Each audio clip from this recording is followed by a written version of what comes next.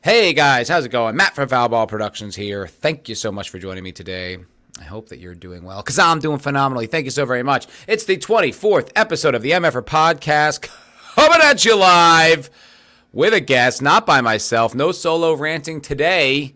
I know you wished it was, but fortunately for me, I'm joined by Jed, Hollywood scholar.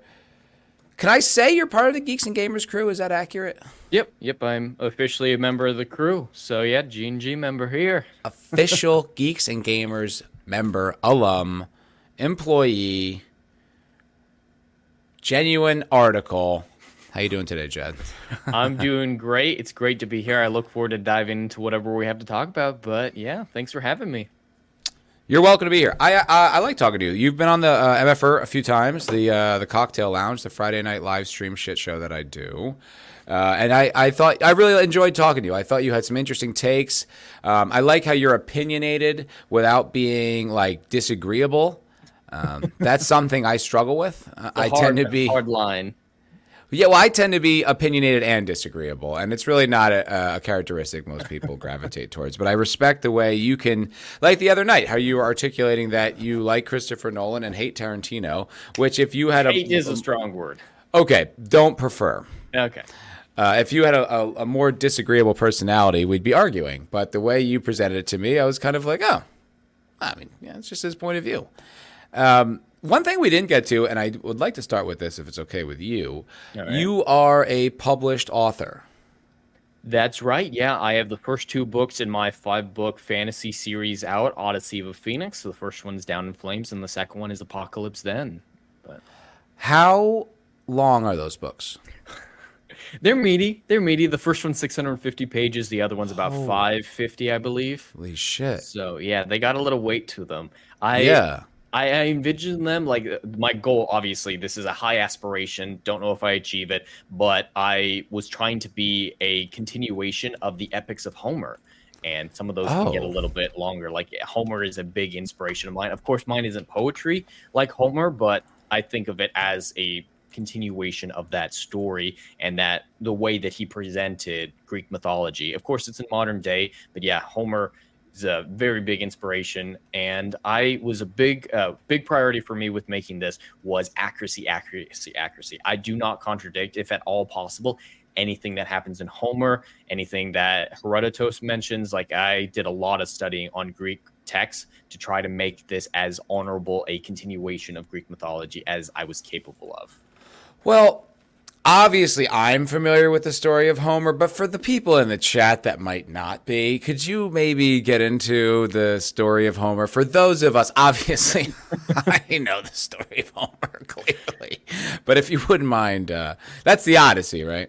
Mm-hmm. Yeah, so Homer was one of the first literary geniuses of the ancient world. He was a Greek historian who kind of brought together a bunch of oral traditions and wrote them down. He was blind, interestingly enough, but his tales that he helped translate into text versus oral were the stories of the Trojan War, specifically with Achilles in the Iliad.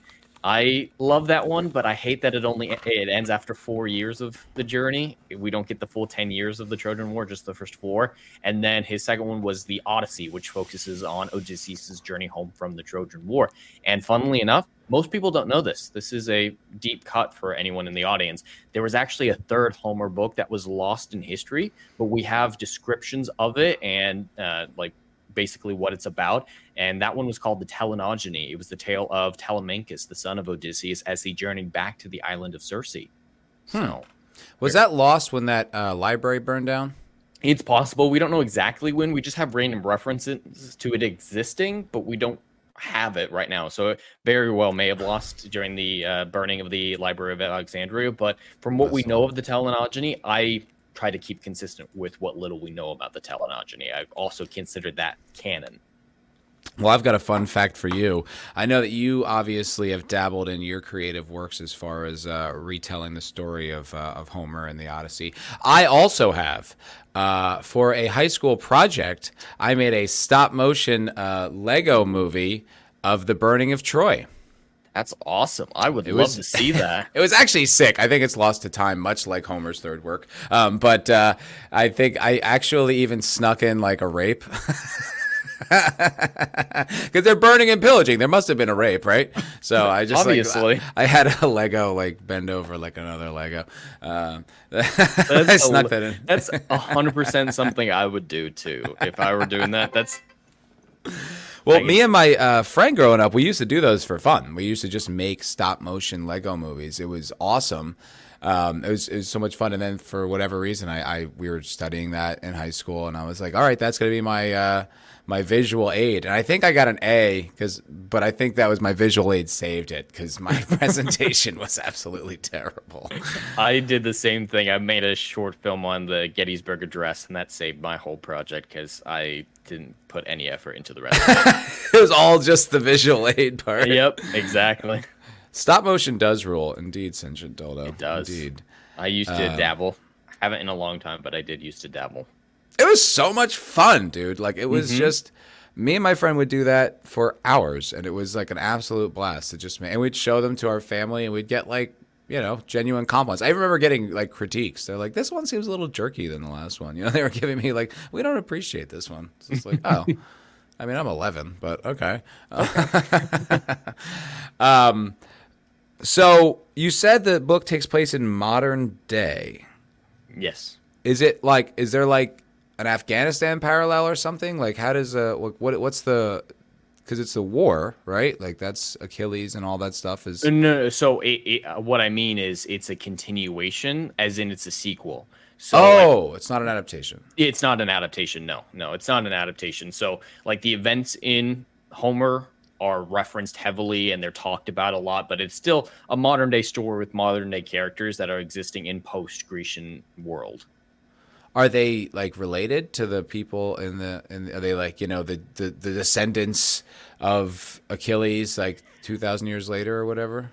There's always the possibility. There are some things that I have planned for the future that might relate to that, but that would be a spoiler for some of the later novels that I haven't written yet. But Okay. no, I just mean more than anything else, it was the spirit of Homer, and Homer was my canon, basically. That's how I operated with it as. So it's modern story, modern characters. And the big thing that was the first hurdle for me is I wanted a logical reason for why the Greek gods weren't as prevalent in society today as influential as they were back in the day.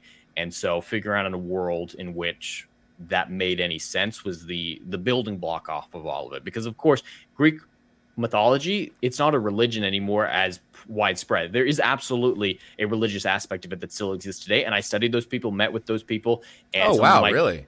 And some of my characters in the story practice modern day Greek religion. Cool. And I tried to keep it as accurate in that sense as possible. In everything that I did, accuracy was the most important thing. But I had to explain why they weren't the champions of intellect now like they were in the ancient world. So that's the bedrock on what the story's built on. What is your explanation for why the Greek gods have not been hanging out with us? So it's kind of interesting. A parallel that I did is right about the fall of Greece, the fall of paganism, or the fall of polytheism, paralleled chronologically very similar to the rise of Christianity. So I have a parallel where it's belief that makes things happen. Humanity's belief fuels the gods' abilities. And so as belief in Christianity grew, the gods faded, and Kronos took advantage of that opportunity and rose to power. He defeated the gods, and the gods went into hiding as humans. They tore out their divinity, is what I call it, their godly spirit, and basically became mortal. So all the gods are living as everyday people. And so the main character's journey in the first book, just the first one, is much like the 90s song, What If God Was One of Us? Much like it, yeah. You made that literal.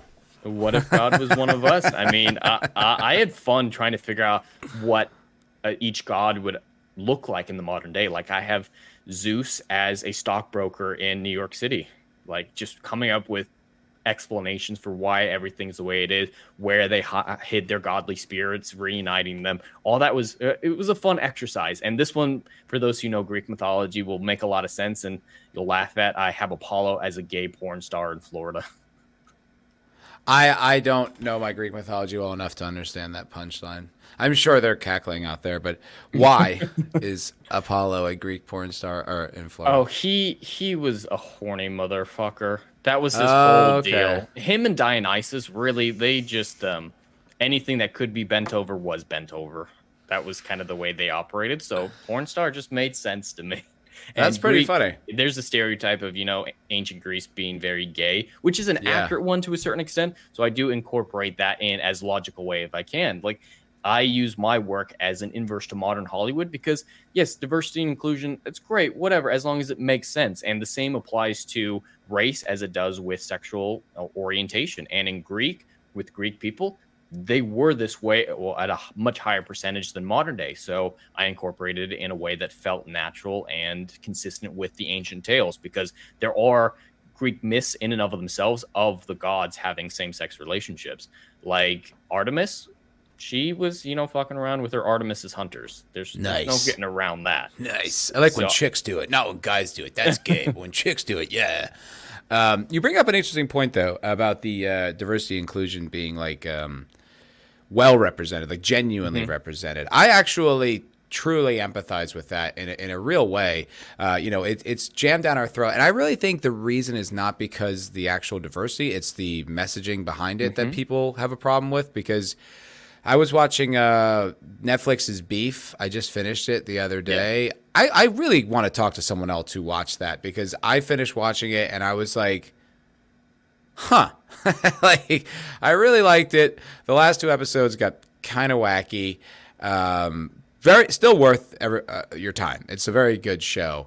But the thing is, it focuses heavily on this Korean family, and I think the other woman is maybe Japanese, but almost everyone in the show is Asian. Like, I'd say 90 to 95% of every single actor in the show is Asian.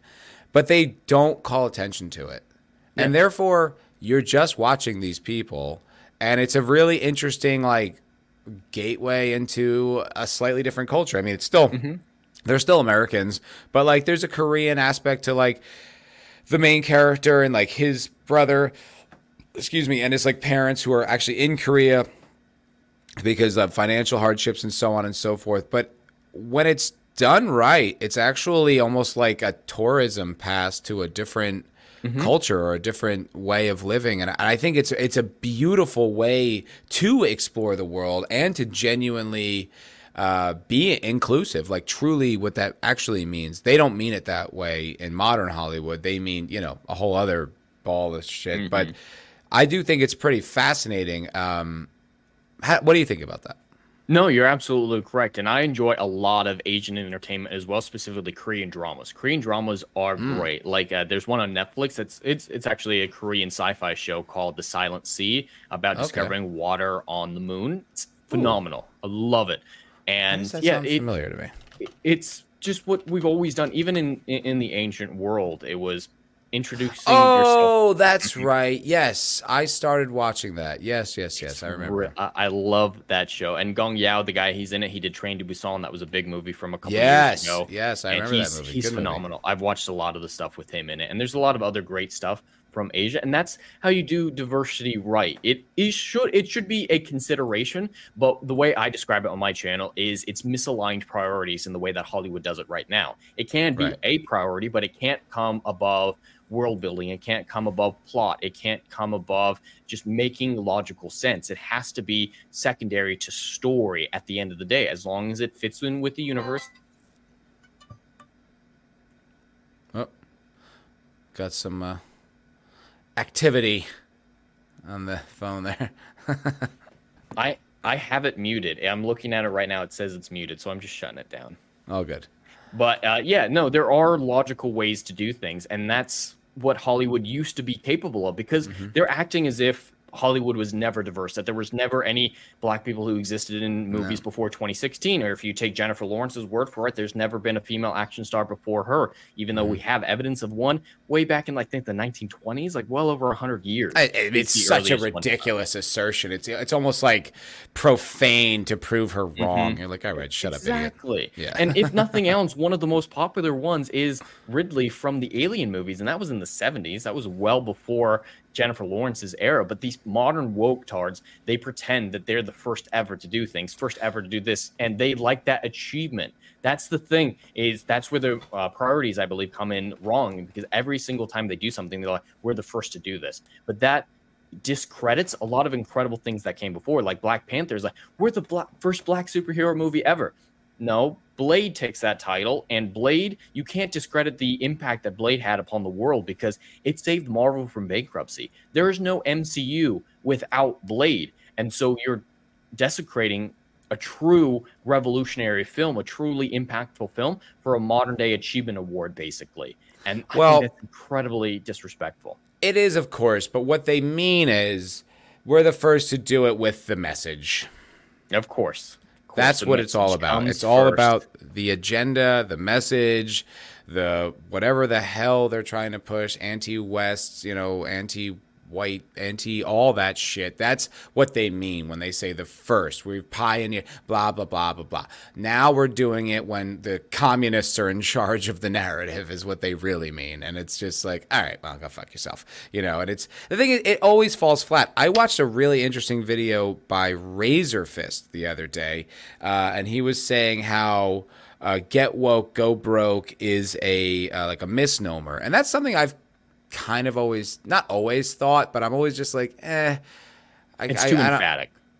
Also, I don't think it's accurate. I just don't think it works. I mean, sometimes it works, but I don't think it's like a rule. And I think Sentient Dildo was the one that said it was like copium, or it was a cope or something like that. And I was like, yeah, I kind of agree.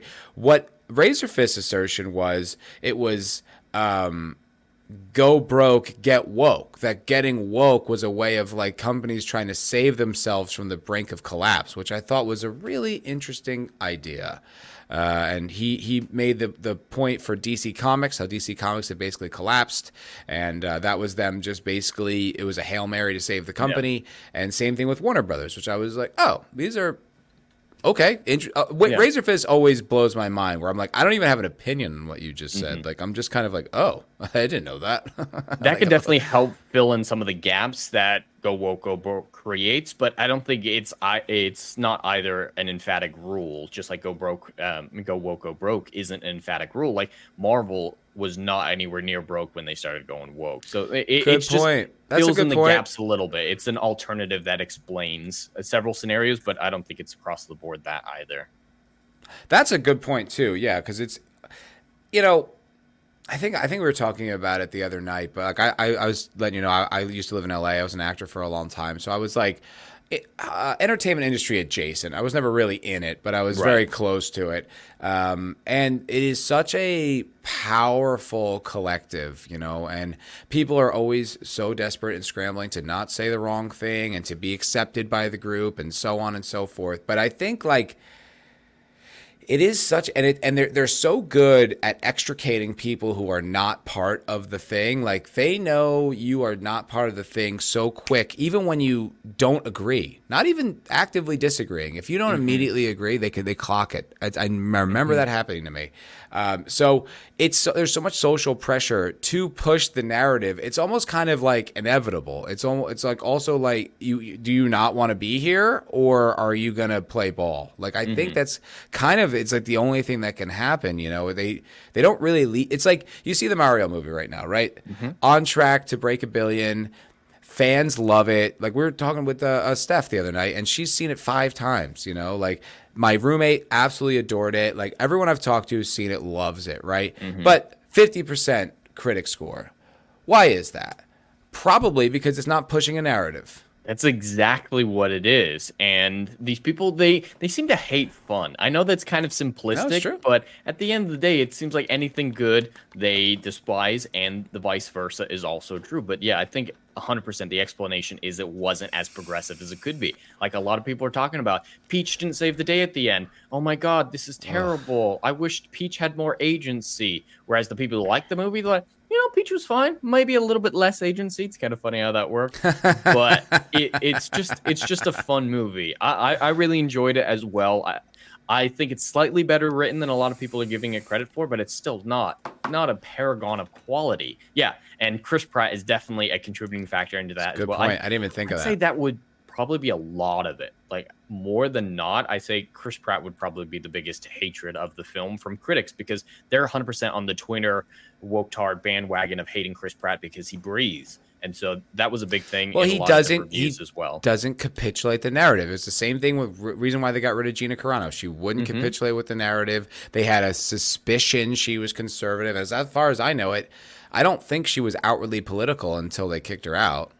Well, even now she hasn't taken a political stand party-wise. Like, she's still not right, but she's officially. She's more vocal. Yeah, she's more vocal. You can kind of conclude that she's most likely. I mean, she spends a lot of time on Not that I care. I'm not judging her for it. I'm just saying, like, it seems to me fairly evident. She's from Texas, I think. You know what I mean? Like, I imagine, which it shouldn't fucking matter, but for them it matters. Absolutely because it's like, you know, if you're not with us, you're against us. Like, they draw a very hard line in the sand.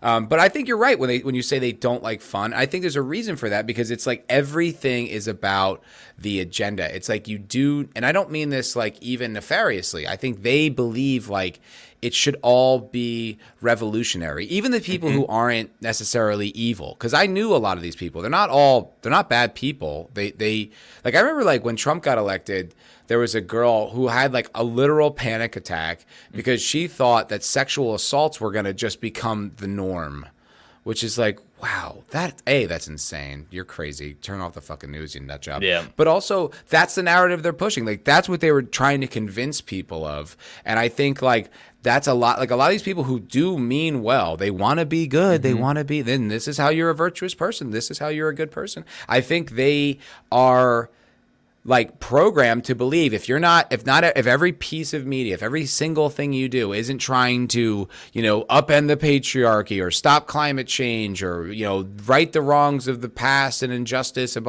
like, then it's not, you know, it's not good. It's like it all needs to serve that, you know, righting the wrongs of the past movement or whatever the hell they think. Yeah. So I think it's like, yeah, the people in that system, like if you're not doing that, they're like, what are you just entertaining people? You're just having fun? You can't have fun. The planet's ending. Trump might get reelected. Don't you understand the stakes? I think that's really how they look at it. I wholeheartedly agree. A lot of the woke people aren't bad people. They're just, you know, confused to a certain extent. And that you brought up a really good point of the whole, it seems to be the virtuous thing to do. And a lot of people who aren't technically woke but go along with it specifically because of that, because they're afraid to be called bad people. And that's the issue with the wokeness in Hollywood, is it infantilizes you to believe that you're a morally good person for supporting representation and diversity in a film. It's like, oh, it's great. There's more black people. And a lot of people are afraid to have their accurate opinions on things. I know a ton of people who, back when, for example, The Last Jedi came out, were afraid to say they didn't like the movie because they were afraid to get called sexist, even though Force Awakens came out earlier, and a lot of people genuinely like that. Not like that's evidence to the contrary or whatnot, but there's tons of examples of that. Anytime that there's diversity, inclusion, anytime that there's a woke messaging, it comes in parallel with your moral for liking this. You're a good person if you like it. If you don't like it, you're a bad person. With that narrative around it, a lot of people who either don't care or aren't as invested or aren't as willing to speak up as people like us in our sphere are, they're just going to go along with it and say, yes, it was a great show or a great movie, just to keep up that pretense of moral purity. And that's part of it. The most damaging part of wokeness is it tricks you into thinking that you're a good person. Well, the other thing is there's consequences for disagreeing. I face those consequences often. Remember, I told you at the beginning, I can be a disagreeable person. It's just a character flaw that I have. And I don't have a problem disagreeing with people. And I don't have a problem arguing with people. I don't have a problem calling people on what I think is bullshit. But it's like, I would get into these discussions with people where it's just like, if you don't agree, like I remember I had a Facebook back and forth with an acting coach about The Last Jedi, and I was like, I'm not watching. I already knew the writing was on the wall for me with Force Awakens. I knew it was horseshit. I saw it in the theater. I sat there like garbage. I hated it. Everyone was like, yay, it was so great. And I was just like, oh my God, like, I hate you all. But I was not going to go see The Last Jedi. I just knew I wasn't going to go see it because I was like, this is shit. And I remember I had a disagreement with like an acting coach on that, and she's just like, it really follows the hero's journey, blah, blah, blah, blah, blah. And I was just like, all right, I'm not, Mark Hamill says it doesn't represent the Jedi or thing. I'm not going to see it. She's like, Matt, like she was like pissed, like that I even had the concept of disagreeing in like without having seen it. I wasn't even shitting on it. I was just like, I don't need to. I don't want to. Blah blah blah. And it's like the thing is, like you say, like people, there is that moral incentive to go along with the woke, but there's also genuine consequences if you don't. You will be, depending on your circle or your community, you will be extricated, you will be gossiped about, you will, lectured, and, women won't sleep with you. I think, like, I'm not exaggerating. Those are all real, genuine, real world consequences of not going along if you're in a world that has like a woke cult as kind of the center of it. And it's a real thing. So it's already affecting the military as well. I just got out of the Air Force, and when I was in there, it was very evident. Even when Trump was president, you can't say that you like him. But when Biden was president, it was very evident you can't say you dislike him.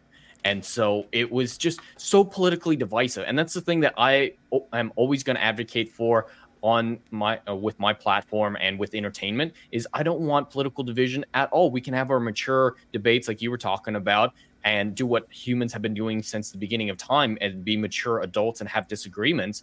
But it shouldn't be the mainstay thing that everybody has to constantly be absorbed in. In entertainment, there should be, occasionally you can have a left-leaning movie as long as it's okay to occasionally have a right-leaning movie. And the norm be non-political, just telling good stories. And that's where my biggest problem in all this wokeness begins and ends, is storytelling is suffering from it. I'm a big fan of the classics when it comes to novels. I've read so much Dickens, Homer. I love everything old because storytelling was so strong. And for a long time, Hollywood was able to maintain that quality of storytelling. There's some incredible films from the last century that will be remembered forever, as long as humanity is capable of that technology, and as long as something really bad doesn't happen, they're going to be remembered.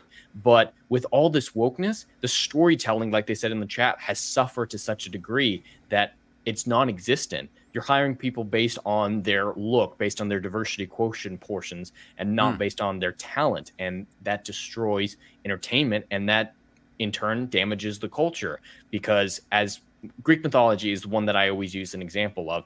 Mythology was their modern or their entertainment of the day. That was how they processed the word. Those were their stories, and their mythology is incredibly influential in our society today. It's in even our ad campaigns, our marketing, and our morality, and our political systems. It is so influential. But if at the time that the mythology was being created, somebody came in and is like, you know what, this mythology, it's not 100%, it's not very nice to people who aren't in this story. Or Zeus, he sleeps with too many women non-consensually, he's a bad man, we have to stop all these stories. Then we lose all that in the modern day. Entertainment, yes, it's secondary to a lot of other things in our culture, but in our society, but culture shapes society. So I think it's important to have an escapism aspect of it too. There needs to be an escapism aspect, but there needs to be an intellectual aspect of it that enriches us as people. And Hollywood used to get that. There were movies that inspired us to be better. The thing is, like, the artists used to be like the punks, right? They used to be the ones challenging the status quo. And now, I'm not saying that's gone. That's still, I still advocate for modern stand-up comedy because of how much good comedy there is, and how much a lot of them genuinely contrast the norms, which I respect. That's what you're supposed to do when you're an artist. You're supposed to challenge the status quo, whatever that status quo is, whether it's an ultra-left thing that we have or an ultra-right thing like we used to have. You're supposed to challenge it. You're supposed to go after it. This is, I think, at least the past few years, probably not as much right now, but at least, from 2016 on, like, was an unprecedented time when the entertainment and the artists became the system. Like there was no dissenting voices, or if they were so few and far between. Like, they barely existed. It was raging for the machine, like that whole thing. Like, even when, like, I listen to Rage Against the Machine now, and I love their, like, music, but I really, like, cringe at the lyrics and everything. But even when they were doing it, like, it still wasn't that popular. They was still punk rock to a degree, where it was aggressive towards, like, whatever the norms were, the status quo or the media. It was like, it was punk. It had a punk spirit. Now you're like, oh, it's just like critical theory from college. It's nothing that punk at all. But it's still, like, at the time when you're saying it against the norm, and it was so weird, I think, for everybody to, like, I don't know. It was basically like you pulled the curtain back and you realize that, like, most of these people in Hollywood, it's like, oh, you're not you're not even kind of independent, are you? Like you're a puppet. They pull your strings, and you just go along with it. And I think this was like the first time. I don't know. For me, it felt very unprecedented. Maybe it was just I caught up to what was going on. I don't know, but it was. I thought it was a really wild. You're just like, oh, like you guys are like, SNL used to critique like everyone in politics. There wasn't you didn't pick a side. Like the whole they lampoon the shit out of Clinton, all this stuff. Like you're supposed to do that. Like that's you're the minstrel. You're the what's it called? The jester, the court jester. You're supposed to be the one who pokes fun at it. But now we had like a raging for the machine. We have this internal thing where it's like you guys aren't that at all. You're 100% on the inside and you're just doing what the machine wants you to do. It's like, whoa. Kind of mind-blowing. Like, wait a minute. You guys are supposed to be the ones poking fun at all this shit. Like, and I think that was what led to the rise of the YouTuber culture that we have now. The the independent comedy scene that we have now. I think it was an absolute direct result of, wow, I guess the voices who are supposed to kind of, critique or shake things up or poke the bear or say the emperor's got no clothes are gone. And I think I kind of like realized it without realizing it because I remember this a few years ago when you were talking about like the old books and old stuff. I just realized I just had like just this need to watch the movies that I felt comforted by, that I already knew I liked, like this kind of old school, my old taste. I just needed to be comforted. I need like a security blanket because it's like I think when you feel like they're not making things for you or actively attacking you and criticizing you in the content, you feel this need to like, be reminded of the things that you like. It's a big deal. It's a huge part. Like you say, the escapism, like that's a big part of living is escaping that type of stuff. And to be clear, I get criticized for saying escapism is important a lot because people assume, oh, so you only like Fast and Furious movies. You only like Transformers. No, escapism doesn't mean turn your brain off action. Escapism means escaping your reality. That can be on 100% an intellectual basis as well as a mindless basis. Like Inception is a great example of it. It's a hard movie to understand, but it is 100% escapism. There's not anything that reminds me of my everyday life in the movie Inception. Not a single thing. And I love it. It's great escapism. It makes me think. So escapism isn't mindless fun. I always have to clarify that because there's always going to be someone who says, oh, that's what you like. No, there's a lot more to it than that. Even social commentary stuff from back in the day, like classic Star Trek, which had a lot of social commentary, which I loved because it got it right in that it didn't demonize any side in a lot of arguments. That's what classic Doctor Who, classic Star Trek did. It merely asked questions and then the audience answered them for themselves. They just presented the evidence, you figure it out, and try to tell a good story at the same time. It was incredibly escapist to think about being a captain on an Enterprise exploring distant planets. But there were things that you could reapply into your own life after you were done being in escapism. Escapism is a lost art, and it's so much more impactful and meaningful than people believe. It is not just Transformers. Everyone I talk to, that's their first example of an escapist movie. No, anything well written that doesn't remind you of your current life, it just makes you think about something else for a few minutes, a few hours. That is escapism. I think that's why video games are so popular right now, because there's a singular focus to a video game. You are just focused on your tasks and side quests and all that shit, and it takes you to another world, and you're not living in your own reality for a little while. I think that's the huge rise. But to your point, I will give a terrific example that is straight up, essentially socialist propaganda. Is a movie, I think Robert Redford produced it, but it's called The Motorcycle Diaries. Have you ever seen it? No, I haven't. It stars Gael Garcia Bernal, and it takes place in the 50s in South America, and it's about, what the hell is that guy's name? Che Guevara.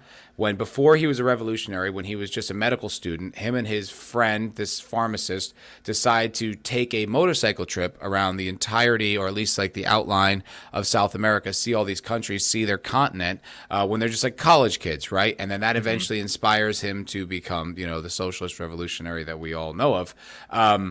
But it's an absolutely beautiful movie. It's funny. It's a road trip. It's like a buddy comedy. And it's 100% escapism. Even though at the end of the day, the message is still pretty empathetic to a pretty bad guy.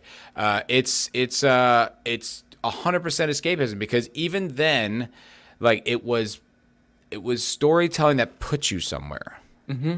Right? It was a lens into a different time, a different culture, a different perspective. And if they really want to be effective, that's how you do it. Oh, absolutely. It's not hard. There's a reason people have been doing it since the advent of, written text or oral tradition. It's not complicated, but Hollywood these days acts like it's the most hard thing to accomplish. And it's just sad to see so many unintelligent people running Hollywood. Sometimes I have to wonder, are they being malicious or are they just that stupid? It's hard to tell sometimes. Well, I think it's both. I think it's it's not even necessarily they're stupid. It's that they don't give a shit. They just want to do what lets them be there. Mm-hmm. That was probably the most deflating thing about my time in Hollywood, was the amount of people who didn't really have a passion for it, that worked in the industry, that were part of the industry. It was just the cool club. It was the cool job to have. And it was like, wait, so you guys don't care? Like, the amount of men, alleged men, that I met in Hollywood who had not seen the fucking Godfather blew my mind. Really? I would quote like Schwarzenegger movies and they'd look at me with a blank stare. I'm like, you've never seen Total Recall? Like, what? What are you doing? Like, they liked Friends and shit. It was a cool kids club. It was the popular, cool job to have. They didn't give a shit. They didn't get passionate about it. They wouldn't have like impassioned opinions. It was just the cool thing to do. It was so disappointing. So I think when you're dealing with people like that, who just want to be popular, just want to be liked, just want to be in the cool thing, they, they'll do whatever it takes to do it.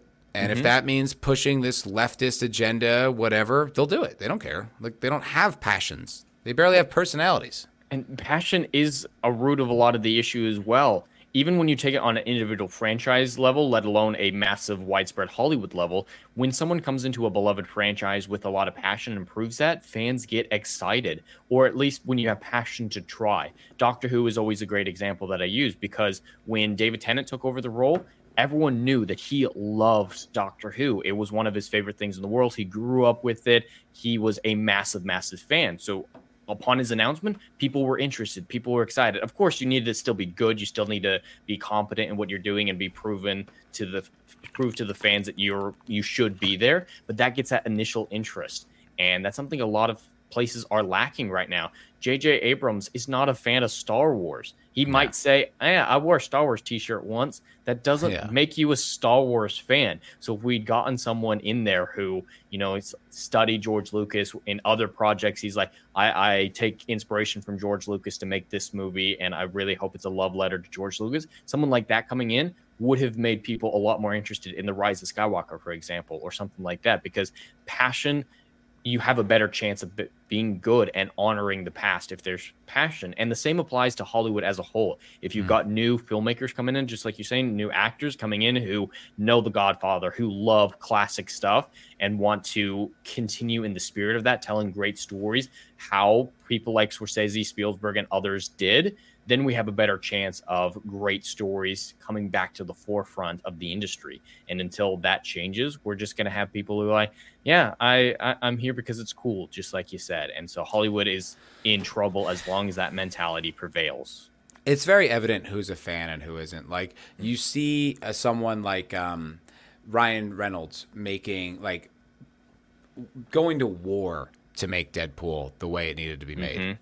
Right, changing the game by making a successful R-rated action movie or a comic book movie. You know what I mean? Like, and he clearly loved the character, loved the source material. He's obviously a passionate guy. You see someone like Henry Cavill, right, in The Witcher. He's such a passionate fan. They've kicked him out essentially. Right? He so wants to honor the canon and the legacy that's a problem for them. Or you look at a guy who I like. God, I can't think of his name right now. but is the showrunner of probably my favorite show ever, The Expanse. The guy was obviously a fan of the books, obviously a fan of like physics and good storytelling, and really gave a shit about making it correctly. Like it's so evident who's a fan and who isn't. You see how many people like I know it's like an obvious example, but you take something like She-Hulk, right? It's like clearly that writer didn't want to make a She-Hulk show. She wanted to make this like badass lawyer show or like whatever, you know what I mean? But like had to do it within the framework because that's what they make. And so she's like resentful of the source material that she has to adapt or work with.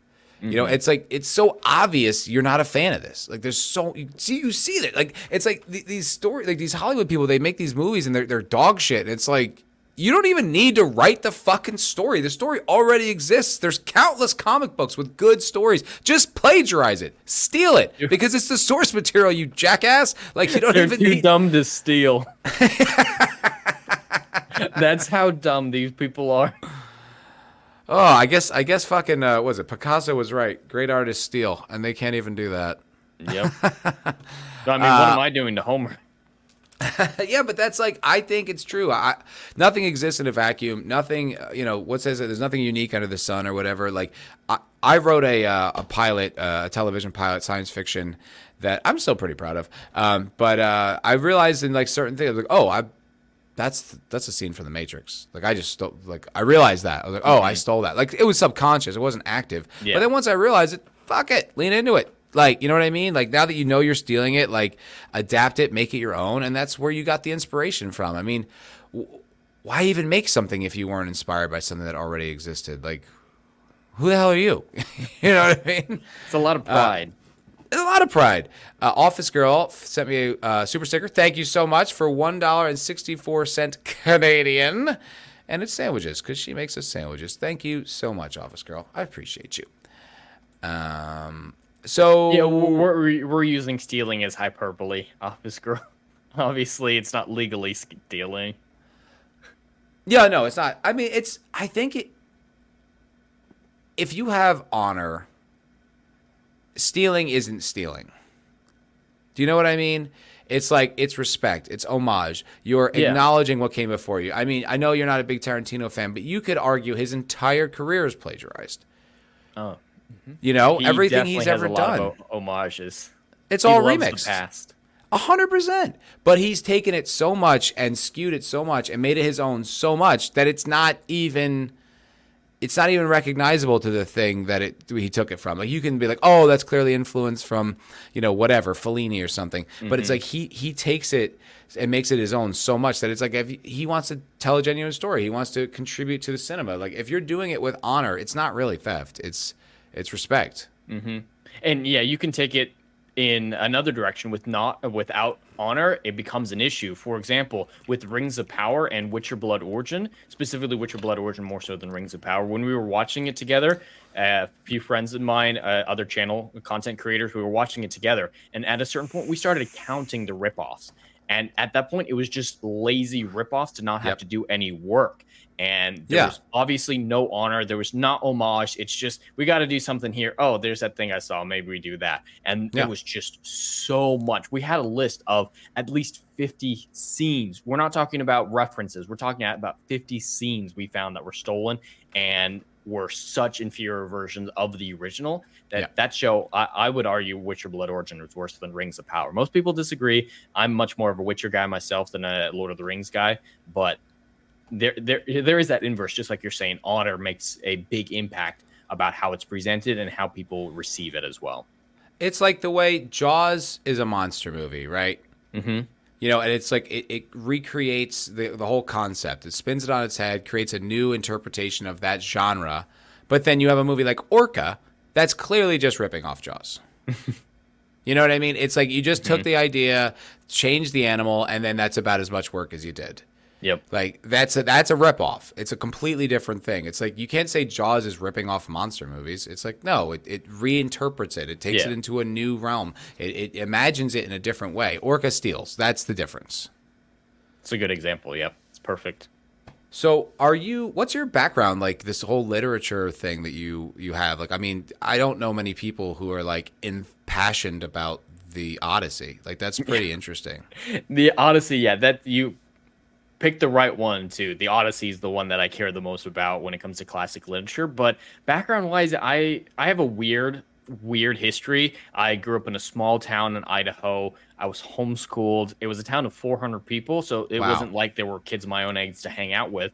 But the ones that were there, I wasn't allowed to hang out with. So the only escapism that I had was reading classic literature from my local library. I just ate it up. The first time I remember reading the Odyssey, I was about 8 or 9 years old, and I was hooked. And so I was reading Wow. Dickens at that age, Homer at that age, and I mean, even Lord of the Rings later on once I got a little bit older. And that was what shaped my young life is classic Wow. literature and storytelling. And so when I got a little bit older, I started writing myself. I actually started in writing film scripts. That's what I started working on. And my first book actually was a season of television. It was the 22 episode season of television at first. Shit. And then when I couldn't sell that, I was like, I haven't tried a book before. So I changed the season into a book. And that's how the first one started. How old are you, Jed? I'm 23. 23. Holy shit. Published author by 23. Mm-hmm. Way to go, bud. That's great. Well, the first one came out in 2020, so it's been a couple of years. Wow. There was a point where the first two came out 6 months apart, and I hadn't even started the second one when the first one came out, and it's been 3 years, and I haven't read the third one. Yeah, you're just like George R.R. Martin. Yeah, I've been busy. You know what? Live up to the greats. You know, live up to the greats. I aspire to be as procrastinated as George R.R. Martin. That's my goal. It was all on purpose, as long as it's intentional. Absolutely. You know, you're just modeling your life. I was actually I'm listening to this book right now called The Subtle Art of Not Giving a Fuck. Are you familiar with it? I am familiar. Pretty good book. I like it a lot. I could do without some of his sense of humor, but like for the most part, he doesn't give a fuck. But for the most part, it's pretty good. But he talked about Bukowski, who I've never read. But it was interesting how he was just a kind of a lousy, drunk, good for nothing jackass for like till he was like 50 or something like that, and then became a published author after that. Like that's when he began his contribution to literature at that late age in life. And I was just like, wow, that's pretty fucking fascinating. There's a lot of people like that. Yeah. It's actually a pretty common story amongst the greats. Stephen Pressfield. Do you know him? I haven't read his work, but I'm familiar. He's got that great book, The War of Art, which is essentially, you know, you'd actually probably really appreciate Pressfield because he really respects the classics. He wrote a book about, what the hell? I can't remember because I'm not smart, but it's it's about it was like this old, is that the Gates of Fire or Tides of War? He basically writes about these sort of classic like Greek battles. They're essentially historical fiction, but he writes them like from like a novel. Like he writes them as novels, and they're really fucking terrific. But he wrote The War of Art, which is like my favorite book, and he basically writes about. He's a very good storyteller. So even when he's talking about the artistic practice, he's telling a story. And he tells the story of essentially of this great villain known as resistance. And resistance takes many forms. It could be a drug addiction. It could just be procrastination. It could be sex. It could just be like, I'm not good enough, whatever. It takes a form in many different ways. And it's essentially this force, this evil force that exists in the universe that essentially stops an individual from progressing, whether that means to create art or to exercise more or meditate or whatever. Any way you improve this, you're always going to encounter this mystical force known as resistance. And it's a brilliant insight into the challenges. Essentially, it's about a war of art. It's essentially about creating art, but you can apply it to so many different things. And it's essentially just this great insight into the process of creating things or even improving yourself. And because he's so brilliant, he writes it like almost like a story, so that you understand it like in these sort of terms of villains and heroes. And it's like, fuck, man, it's very insightful. I highly recommend reading that book. It's short too. It's not a big commitment. It's a very very easy book to check out. But I highly recommend checking out Stephen Pressfield's The War of Art. Sounds right up my alley. I love highbrow stuff like that where it's classic hero's journey in interesting ways. No, that definitely sounds perfect for me. And other stories like that, just about art in general. I have no artistic talent. Like, I could not draw a stick figure to save my life. Like, I'm pathetic artist when it comes to visual representation. But I love hearing about, just like you said, the way it's presented, the mentality behind it. Victor Van Gogh is one of my favorite Doctor Who stories. The story about him in the 5th season is phenomenal. And then there's, of course, I can't remember what it's called. It's a Charlton Heston movie about Michelangelo. I love that movie. It's about the painting of the Sistine Chapel. Oh, cool. It's artists they operate a little bit different. And so getting into that psychology has always fascinated me. Ascension Dildo says, so it's not my fault. It's the mystical dark force. Nice. Well, it's your fault if you give into it. It's your fault if you lose against the battle. I mean, I think he puts it so well because he wrote a few books on this. He wrote The War of Art, but also the one I really dig is called, where is it? Not Turning Pro, Do the Work, The Warrior Ethos, The Artist's Journey. That's it. The Artist's Journey. He wrote that as well, and essentially parallels the hero's journey, which is the very traditional storytelling structure, which I think works and should be honored. But he parallels that with the artist's journey, and that it's essentially like for a good story, for a good hero, you need an equally good villain. And it's like if you're trying to accomplish something mighty, you need a mighty force to overcome. I mean, that's the like Luke does need to defeat Darth Vader, you know what I mean, or the Emperor. Like you need them to be that powerful for the hero's journey to be even kind of interesting. So it's like the parallel there is like this resistance force needs to be something mighty for you to overcome, and it's like it's a very valid what's the word, metaphor or whatever. But I think that's completely 100%. Righteous, but it's like if you quit, if you lose to that force, I mean then that's on you, but it is out there, and it is something you just have to face. Session Tildo says, and that mighty force is whiteness. Yes. So I know we don't have too much time, but I'm curious, how did you end up talking with Geeks and Gamers? Because I remember the first time you came on the show, you felt there was a vibe there. It's like you had like a clear point of view. You had like organized opinions. You had this whole kind of like, I was like, oh yeah, you felt like you belonged. So how did that come about? Well, I started just as everybody else, as a fan, as a viewer, got in with them around Captain Marvel time frame with other Brie Larson videos. But I was watching one of their live streams, probably Main Event, about a year and a half ago. And Jeremy mentioned, hey, if you want to be on a writing team, if you want to write articles for our website, just scroll down to the bottom of the website and there's information on how to apply there. So that's how I started. I was a member of the writing team, got in with the editor who works on the website, and I started writing articles. And that's what I did for about a year. And it's only in the last couple months that I've been actively involved in the YouTube side of things, as well as the website side of things, still on the writing team. But that's where I started, was just writing articles. And I basically sent like a bunch of excerpts from my book as my resume, and the editor's like, sick. Oh, you're a published author. All right, you got the job. That was pretty much the extent of my interview process, and it just kind of exploded from there. And I can't be happier. Geeks and Gamers has been an incredible opportunity for me, and it's some really great people that I've gotten really close with. That's great. I mean, they're good dudes. I consider myself friends with Steph. But I've met a bunch of the guys on the crew. Like I've met Ryan and I've met Jeremy, and like you at the meetups and stuff. But they're just the nicest dudes. Like they're just super genuine, super like. I remember when I was in Dallas, I had to get going, and I just wanted Jared to like sign like the poster or whatever, and he was like, "Hey man," like he wanted to like like honor the fact that he knew me. You know what I mean? Have like that moment. I was like, "Yo, this dude's like just a real dude." Just like good people, man. Absolutely. Remind me, what's the name of your book one more time?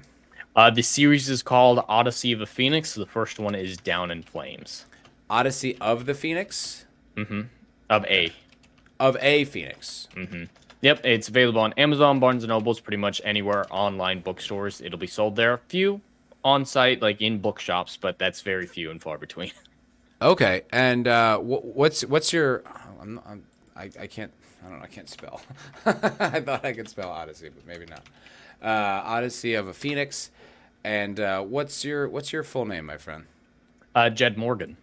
Jed Morgan. If you're looking for the Amazon link, I can drop that in the private chat right now.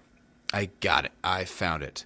I'm gonna just put it in the chat there for everybody to take a look, so you guys can support an independent creator, a based-ass creator, a creator who works with geeks and gamers. You can support him.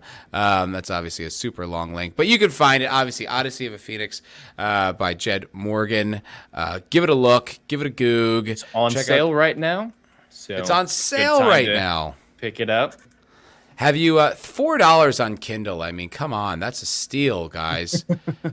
That's a bargain at any price. Have you ever given any kind of thought to doing an audio version of it?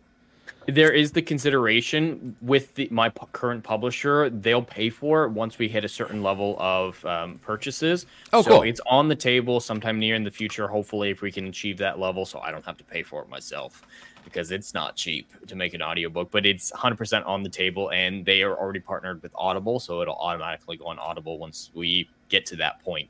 But I would love to. Would you do the voiceover yourself? God, no. No? God, no. The thing with my story is it's first-person, present tense, multi-perspective, so I'd have to do a lot of voices, and I'm not capable of doing more than my own, so I could do the main character's part, sure. I could do Arian's role, but then Otis and Charlie, I would be lost on how to even do that, because they're very unique characters. Like Otis is a 2,000-year-old shapeshifter who was born in Sparta, but spent most of his early life in Naples, Italy, during the the rise of Christianity, and that creates a whole different dynamic and Greek accent, which I'm not capable of. And then Charlie's Hispanic. Like I wouldn't be capable of it, but I'm sure there's a lot of talented voice actors out there who would be perfect for it. And I heard a few auditions, and I'm really excited to see if we can make this happen. That's great, dude. Congratulations, man. I'm very impressive. I had a feeling you were younger, but I didn't realize you were 23. And it's like, that's an amazing accomplishment, at any age, but let alone being 23. That's pretty rad.